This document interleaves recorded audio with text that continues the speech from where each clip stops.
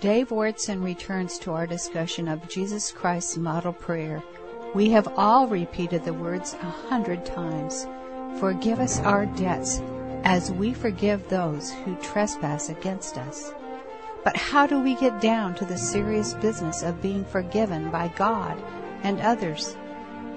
Come on, let's learn together how to give up those cherished grudges.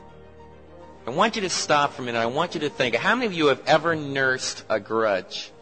In other words, somebody just really got to you and did a dastardly deed to you, and you were really hurt by it. I mean, it just hurt you grievously.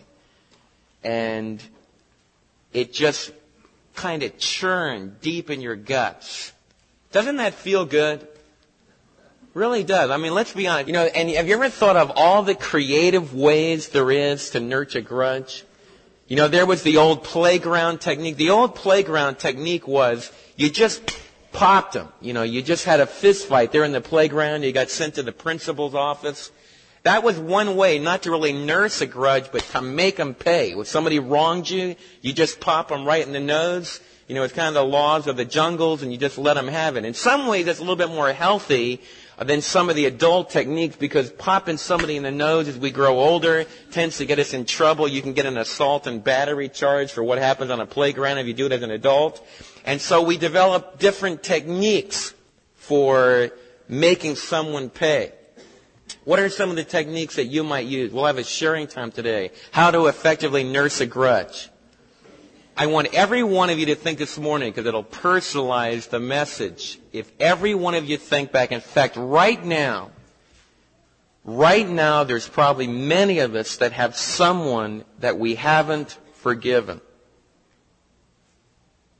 Some business partners that really messed us up.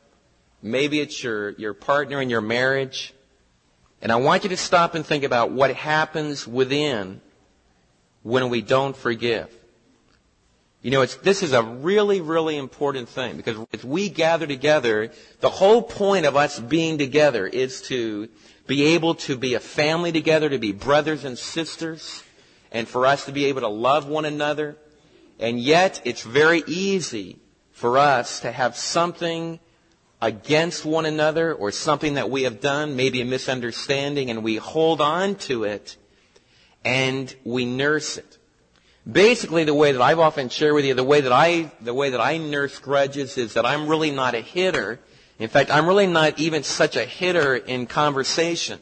You all know Mary and I very well. Mary is much more of a hitter, and not, physically, but verbally. In other words, if Mary's mad at me, she'll just let me have it, just straight out, and tell me, and you'll know and know in certain terms that she is angry and that she's upset with me. And that's really a quick way, because you find out what's on her heart, what's on her mind, and then we're able to hopefully ask for forgiveness and resolve it. What I do is I kind of nurse it, but Mary's working on me. I'm learning to express it more. Like yesterday afternoon, one of our pet things in our marriage is I'd been out before the rainstorm. We're having all the leaders and their wives over, which was about 40 people going to be at our house. And I decided that I would edge. And so I went over and borrowed my neighbor's edger. If I ever move away from Midlothian, it would cost me about $6,000 to get all the tools that Tommy already has that I can use. So I got his edger, and when you edge, you go along, and a classic edger puts junk all over the sidewalk. The design is incredibly, really bad, because it spits everything straight back at you. So you have to kind of walk to the side, but you can't walk too much to the side, or else you get totally off kilter and you chew up your lawn. It kind of looks like letter T's through your lawn if you're not careful. But it also sprays junk all over the sidewalk. So I had done this. It took me about 20 minutes to carefully go all the way around the driveway, around all the sidewalks, get all of it edged, but there's junk all over the sidewalk. Now, Mary had told me that for Mother's Day, I needed to get her a dust mop, a romantic gift that they were selling down at Eckert's, and the Lions Club was. So I decided that I would be really nice, and that instead of just sweeping off everything, I would go ahead, because she had come out a few minutes before, and said she wanted to go and get this dust mop. So I said, I'll go in, we'll go down, I'll be real nice, and we'll get what she wants. And then I'll come back and sweep the walk. She comes charging out, looks at me, and says, you got to sweep the walks. Man, you got to sweep these walks. Now, Mary's thing is, if you're ever working on something, one of the pet peeves in our marriage, this is confession time is, if you're ever working on something, Mary's thing is to come out and pick out the one thing you haven't done. And that just gets me so badly. So I let her have it. I just let her have it. Both barrels, Because I'm learning. It's better just to say I'm angry, just wham. But it's real important. In fact, maybe this morning will be part of the time. She slept with me last night, so I guess things were relatively all right. But what happens in a marriage, you see, we can laugh about that, and it's humorous. And being open about this, it becomes funny. But the truth of the matter is, it's those little things like that destroy marriages. You see, what a lot of husbands do is when the wife does that, they just hold it in, and then they nurse it. They really nurse that grudge. And what they do is they emotionally withdraw from their partner. And they hold that in. They really do. They hold it in forever and ever and ever. And I am sure that some of you are holding in and nursing grudges today. Philip Yancey wrote an article in Christianity Today about forgiveness. And he mentioned that in a college classroom, he asked a number of the college students to give them one thing they remembered about the teaching of Jesus. It's very interesting. The most dominant response that they said about the teaching of Jesus is, he said, forgive them, for they know not what they do. He said, forgive them, for they know not what they do. Or he said, if someone offends you, turn to them to the other cheek. If someone does an offense against you, turn the other cheek. Now, that is one of the most unique, but it's also one of the hardest realities of Christianity, of biblical Christianity. Now, we're at the point in the Lord's Prayer where we all piously pray, Father, forgive us our debts. And I love the fact that God uses money, because money is a very powerful, the word debt usually stands for money problems, money debt, money that we owe. And Jesus uses that as a symbol of our sin and the debt that we owe to God. And so this morning, as we talk about forgiveness and we talk about the dynamics of forgiveness, we need to first of all focus on the reality of this vertical relationship where we need to learn to pray as we're here together. One of the prayers that we pray is on a vertical level. Father, forgive us our debts. Matthew chapter 6. Look at it. Matthew chapter 6 in the Lord's Prayer. It says, forgive us our debts. Now that's this vertical relationship. One of the things we should do together as we're praying and in our own private time and also in our corporate times, we ask the Lord to forgive us for our sins. Now let's turn to Matthew chapter 18 and we can think about what it means to rejoice in the forgiveness of sins. The Lord told a very powerful story. A very, very powerful story in Matthew chapter 18. And by the way, one of the dominant themes of this chapter is forgiveness. Peter raised the issue of forgiveness in verse 21. Then Peter came to Jesus and asked him, Lord, how many times shall I forgive my brother? How many times shall I forgive my wife? If Mary nails me on the one thing I haven't done, 1, I don't say anything, I forgive her. 2, I don't say anything, I forgive her. 3, I don't say anything. 5, 6, 7, then I leave. See, that's what Peter's saying. And that's the games that all of us play. We really do. And that's the suppression, repression, denial game. We stuff it. We're really not forgiving. You see, Peter is saying, Lord, I'm going to count 1, 2, 3, 4, 5, 6, 7. The 7th time, then I'm going to hold the grudge and I'm going to make them pay. Now, the Lord was dealing with this. You see, forgiveness, and I want you to really think about this. The reason the Lord said, forgive us our debts, is because forgiveness, the guts of forgiveness, is payment. Who is going to pay?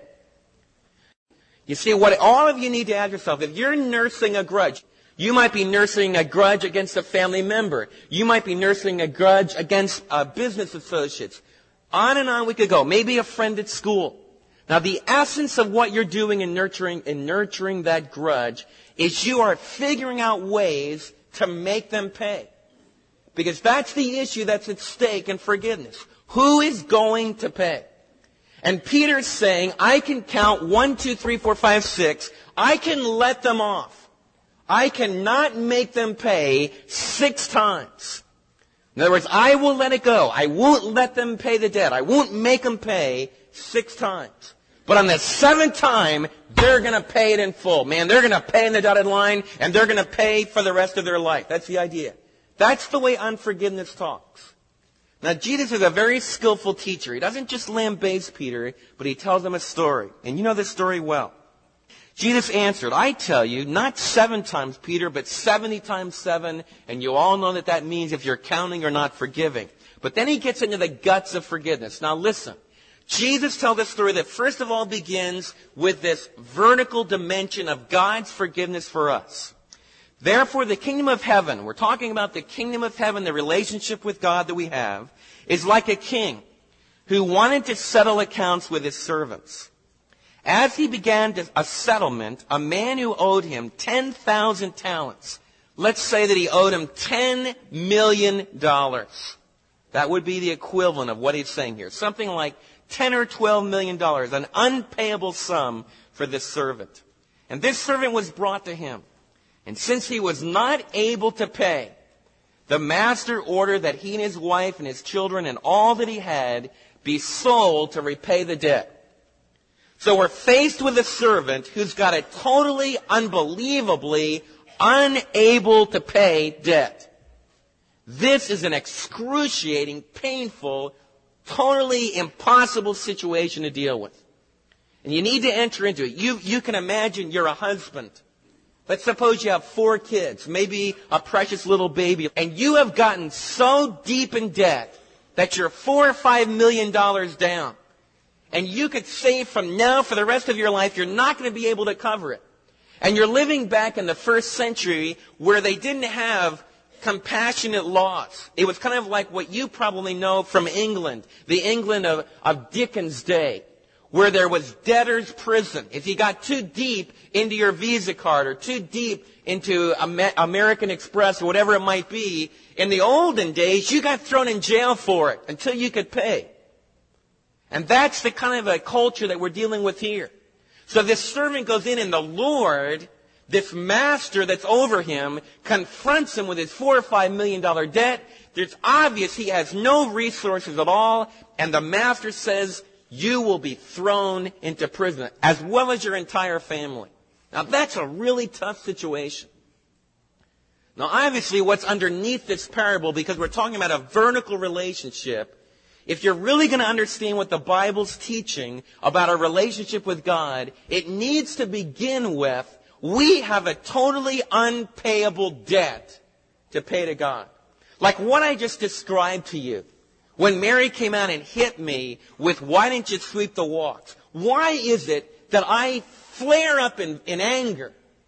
And what's coming up from deep inside of me is, I could kill you. I could murder you. Now, you don't want to talk like that, but that's what's inside of us. Where did that anger come from? Why don't I just naturally say, well, honey, I'll do it in just a few minutes, or I'll do it right now if you would like, and then we'll go. Why don't I respond like that? Because I'm a sinner, and so are you. And that vicious anger that wells up, that temper that wells up. I remember as a kid playing football, man alive, after one down on the kickoff, when the guy came down and somebody laid me out, man, it would make me angry. And even had some coaches that would say, man, that's really good, because then you'll play really well. And the whole thing began to be, man, I'm going to really get somebody good. Where does that come from? Where does that vicious anger that wants to make somebody really pay, where does that come from? It comes from an unpayable debt that's inside of my heart. And one of the things, if we're going to really have biblical faith in this group of believers, we need to really understand what our problem is outside of Christ. We've been studying the book of Romans with some men on Wednesday, and I think it's important for us to constantly come back to the book of Romans, because one of the biggest problems in American society today is we don't know how bad it is. We don't know how bad we are. We even have preachers that are being trained on a Sunday morning, be sure not to say anything about the badness of people, because that turns them off. They don't want to learn about their badness. Now, I understand that if all that we ever say is all that we ever do is talk about our badness, and there's never any good news, that's really going to be bad. And guys that are doing it vindictively and angrily, that's sick. But I want to share something with you. The power of positive thinking is not going to pay your unpayable debt or mine. It's not going to take care of my vicious, murderous anger inside of me. It's not going to take care of the tremendous sin that wells up inside of me. Lust of immorality, desiring to steal, cussing, all of those things that are just part of the fabric of our life outside of Christ. In this story, we are the servant with the unpayable debt. Now, what a lot of us try to do at that point is we say to the master, I'll tell you what, we'll work out a special deal. I owe you $4 million, and what I will do, I will start giving you. I can get $1 a week, and I will pay on my debt $1 a week. And I will do it from now for the rest of my life. Won't that be great? See, that's what all religion is. Going to church, reading the Bible, trying to do good works, being active in the community affairs. All of religion outside the Bible is about trying to pay God $1 a week. And you know the incredible thing about it? When we're on that kind of a relationship with God, when we're paying Him $1 a week, when we owe Him $4 or $5 million, we think we're really great. We think God should appreciate it. Man alive, God, I went to church today. Aren't I good? I paid you $1. That'll help take care of my debt of sin. In fact, I went to school with some guys that what they would do is they would go to church late Saturday night to take care of the sin that they committed on Saturday. It was all like a payment for services rendered. And the whole idea was, you go and you confess and you get everything right with God, and then you start in another week, and then you build up your sin quotient, your debt of sin, then you go and take care of it by religious actions. And that was a very blatant form of this economic transaction. If there's any banker in our midst, how many of you as a banker would take someone that owes you $4 million, they promise you that they'll pay you $1 a week, how many of you will take that? Is that going to work in the banking industry? Man, my bankers don't tell me, well, that'll be great, Dave. I think that's great. And then I saw her in the bank and say, hey, I paid you another 25 cents this week. Pat me on the back. Man, they don't do that at all. Man, they say, hey, Wurtson, you owe this thing $4 million. What are you going to do about it?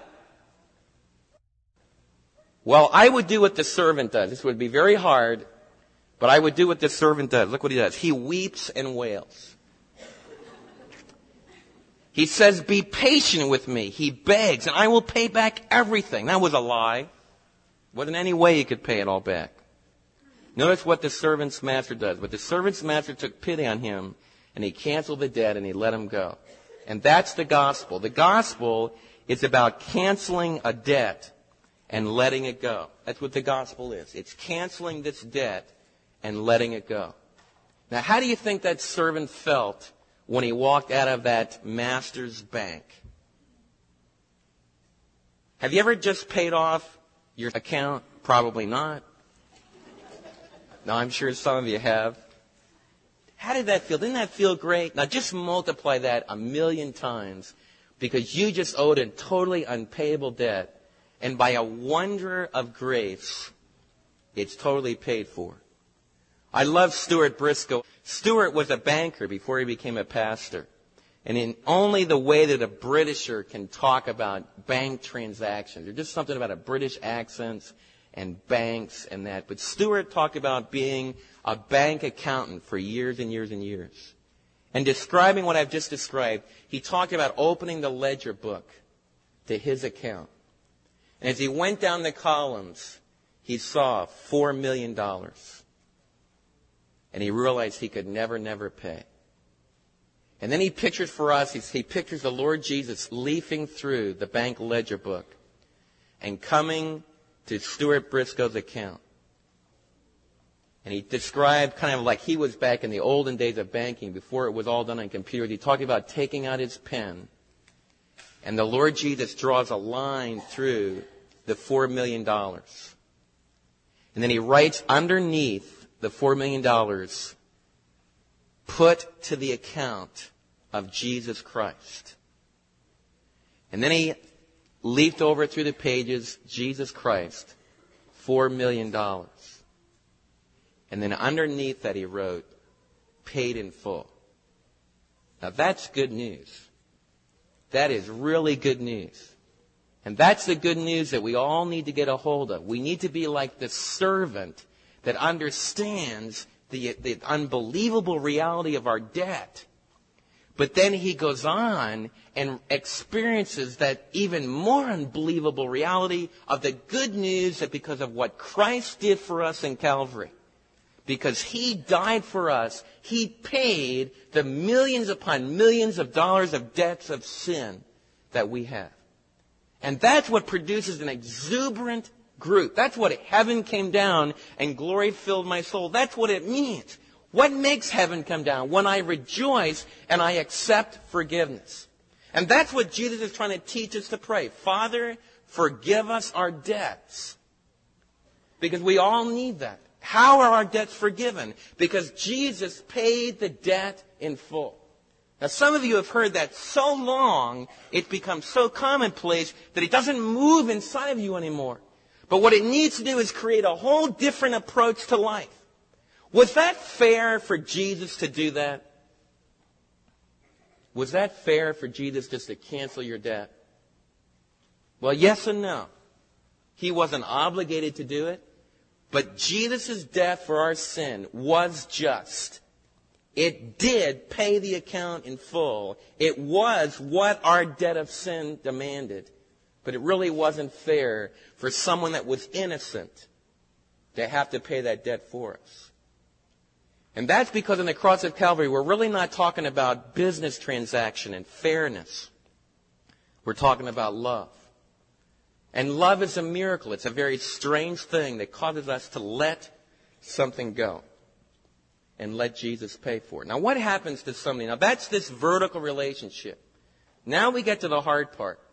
Almost all of you say, well, Dave, that's good. I understand that. Man, I've really received God's forgiveness in Christ. I've got you, man. That's great. Heaven came down and filled my soul. The next part gets kind of tough. Look what it says. It says, but when that servant went out, he found one of his fellow servants who owed him 100 denarii. He grabbed him and began to choke him. But this is a nice fellow. Pay back what you owe me. His fellow servant fell to his knees and begged him. What did the other servant just done? He just done the same thing in the presence of his master. The fellow servant begged him and said, oh, be patient with me and I'll pay you back. This servant only owes a couple dollars. He would be able to pay his fellow servant back. But the servant refused. Instead, he went off and had the man thrown into prison until he could pay the debt. When the other servants saw what had happened, they were greatly distressed, and they went and told their master everything that had happened. And the master called the servant in. You wicked servant! I canceled all the debt of yours because you begged me. Shouldn't you have mercy on your fellow servant just as I had on you? In anger, his master turned on him and turned him over to the jailers to be tortured until he should pay back all he owed. Then these thunderous words. That's how my heavenly Father will treat each of you unless you forgive your brother from your heart. Now that's the second part. Forgive us our debts, what? As we forgive those who trespass against us. Now why does Jesus Christ connect horizontal forgiveness with vertical forgiveness? Because if we can't forgive on the horizontal level, then what it means is that deep in our hearts, we haven't understood what it means for God to forgive us. What it means is that we really haven't transferred to a different plane, a different lifestyle. You see, it's very, very possible that a whole lot of you out there are living in a dog-eat-dog existence. In other words, as you walk out of this room, your philosophy is that the powerful wins, and it's going to be fair. And if somebody messes with you, you're going to take care of them. And that's a very dominant philosophy, I'm sure, in many of our minds. And what this parable, what this story is doing, it is attacking that approach to life. Because that approach to life is going to take your life. It's going to destroy relationships. It'll destroy your marriages. It'll destroy your business relationships ultimately. It will take you away from closeness with others. Because I want to share something with you right now. Life in this planet as we live it, in your marriages, in your business world, in your school world, life is not fair. It isn't fair. You are going to get messed up. You're going to be treated badly. And if you're going to go through life trying to make it fair, you're going to get awfully tired because it's not going to be fair. You're going to be treated unjustly. You're going to be abused. You're going to get some things that you don't deserve at all. And if your basic approach is you look at it in life, man, it's going to be fair. And I'm going to make sure it's fair and I'm going to make sure nobody ever takes advantage of me. If that's your philosophy of life, then what I've got out there is an angry person. And angry people just kind of smolder. You know the sad thing about angry people? It all turns against them. And it becomes sulfuric acid in their guts. And it just eats it away. Now I want you to think as we talk about this, you say, Dave, why can't I forgive? I want you to stop and really think about this. Why can't I forgive? You see, the whole issue in forgiveness is the issue of who's going to really make it fair and who can make it just. You see, if you think about the people that you haven't forgiven, for example, let's suppose you have a friend that said something to you that was really mean, that you thought was just totally cruel. It was something that was totally untrue about you, and you're mad at them about it. The issue here is they shouldn't have done that. They should not have said that about me, or they shouldn't have misunderstood me. Now the issue becomes, what am I going to do? I am angry. And this text about forgiveness is not saying, thou shalt not be angry. That's what a lot of us think. A lot of us think of someone that's really a Christ-like person. They just kind of sail through life like Casper the Friendly Ghost. You know, they never get angry. You know, they're just kind of sweet. You can put your fist right through them. You don't hit anything. They're just kind of there, you know, just always smiling, happy and joyful. That's what we're talking about. Really forgiving people are people that really know what anger is about. In fact, the scripture says, if you're angry, don't sin. And what it's implying is that you live every day, you're going to get angry. What the Lord is saying is that when we are offended by somebody, what are we supposed to do? Someone's offended you, and it's broken the relationship, and you're beginning to think in your heart, man, I don't love that person. I don't want to be close to that person.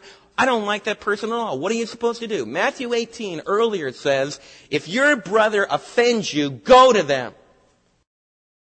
I want you all to repeat, if your brother offends you, if your sister offends you, what are you supposed to do? Tell me. Go to them. What don't you do?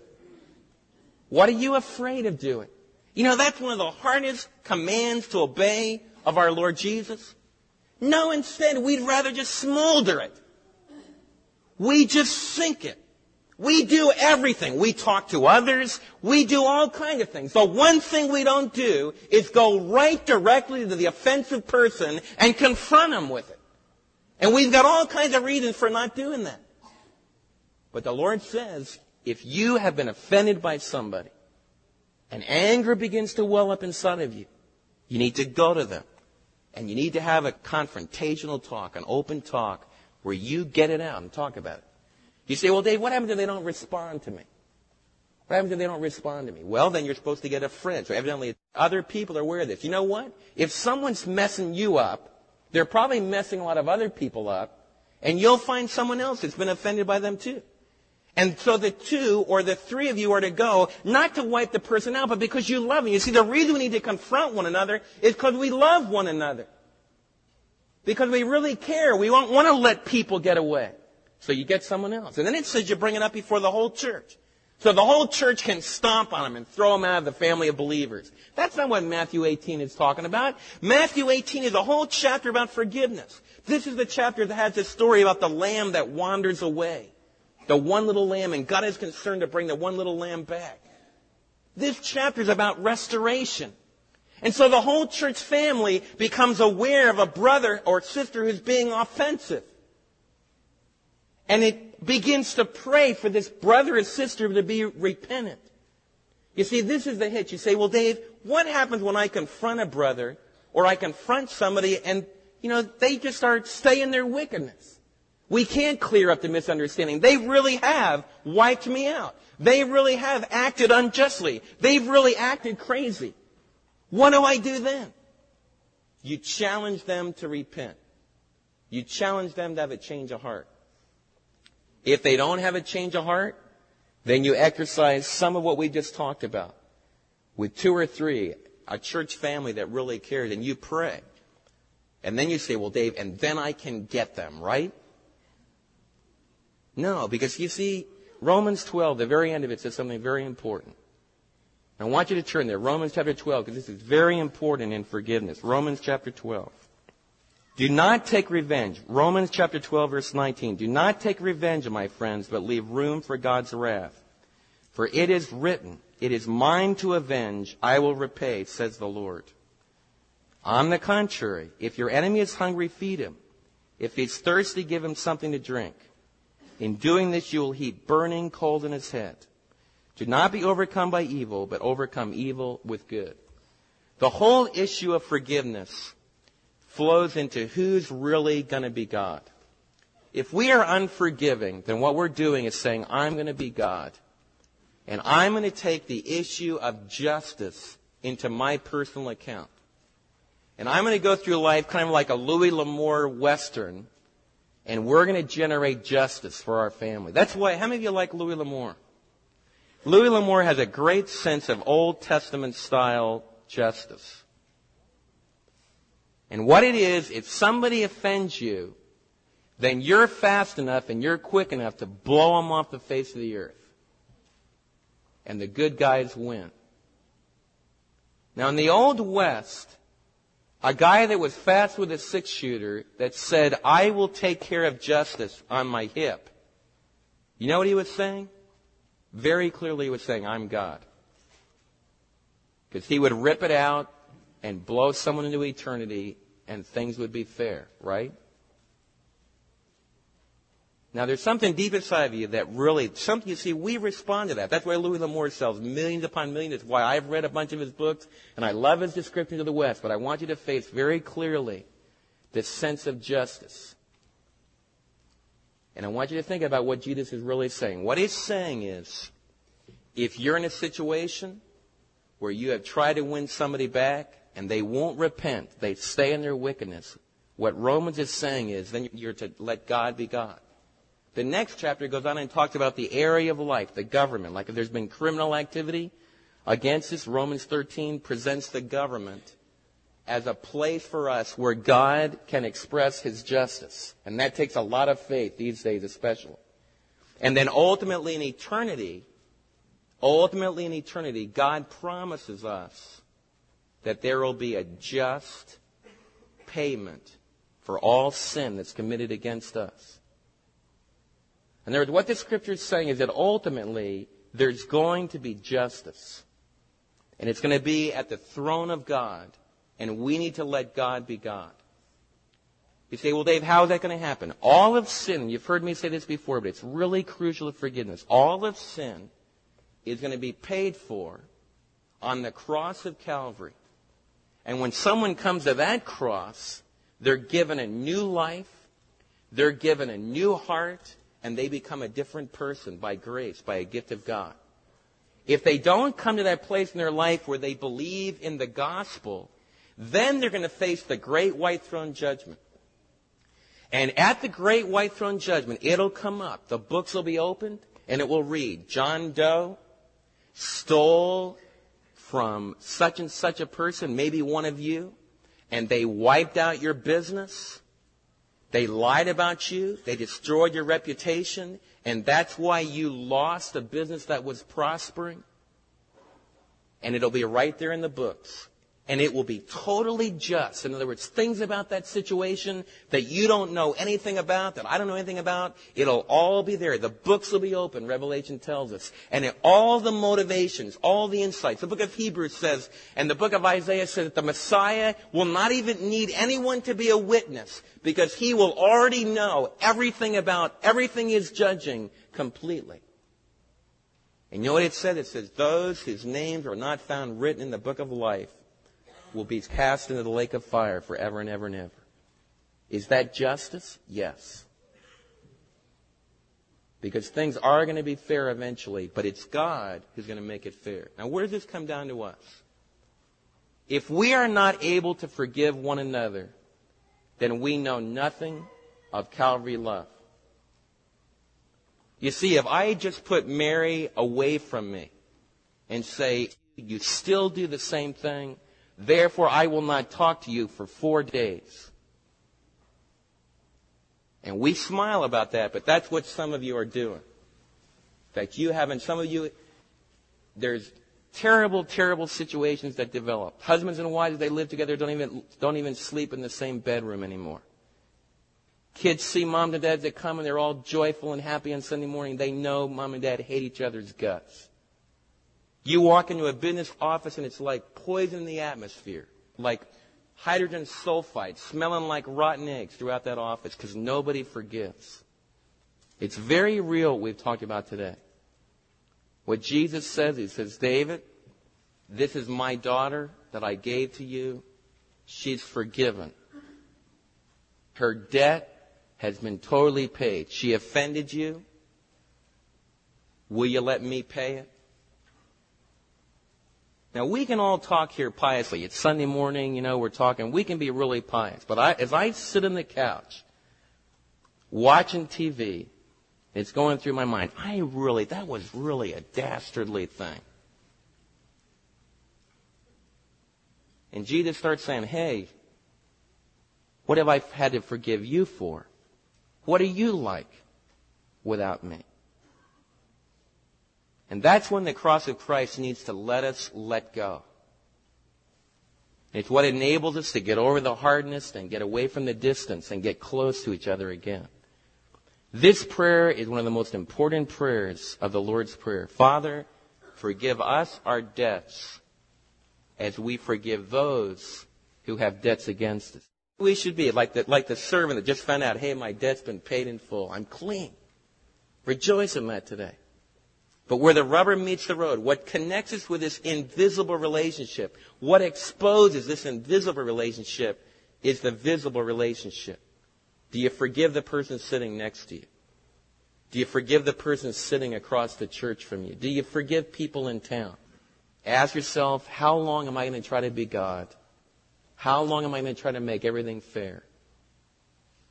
When will I let Jesus forgive? Some people have hurt your kids. That's one of the hardest things to forgive. Some of you have had another parent that maybe misunderstood something your kid did, and they got on your kid for it, and you can't forgive them. It can happen right in the hallways of the Sunday school. Do you nurse that grudge? Do you let it divide you from another member of the body of Christ? You know what Sunday morning should be? It should be a time where people kind of meet together. And if they've offended one another, they confess it. And then they hug. And they say, let's remember Calvary. That's what we're here today. Let's remember Calvary. And it's real easy to sit here and talk about forgive us our debts and to say it very glibly. But the Father says the way we forgive one another is a direct expression of how much Calvary love has invaded our life. And what the Lord says to me this morning when He says to you this morning, if I can't forgive Mary, if I can't forgive you, if I can't forgive those that offend me, then I really haven't learned. I know nothing of Calvary love. Now, what do you do about that? You don't go out and work on forgiveness. You don't go out and try harder. What you do is open yourself up to the forgiveness of Calvary love. You remember who you were without Him. You remember your problem. You remember your debt. and you open yourself up to that unpayable debt, and you recapture that joy, the wondrous miracle of forgiveness, and then you let it spill over in your relationship with your family, with your business associates, with your town, with all the people you meet, and you start living out this vertical forgiveness from God, enables me to live horizontally in an attitude of forgiveness instead of an attitude of justice.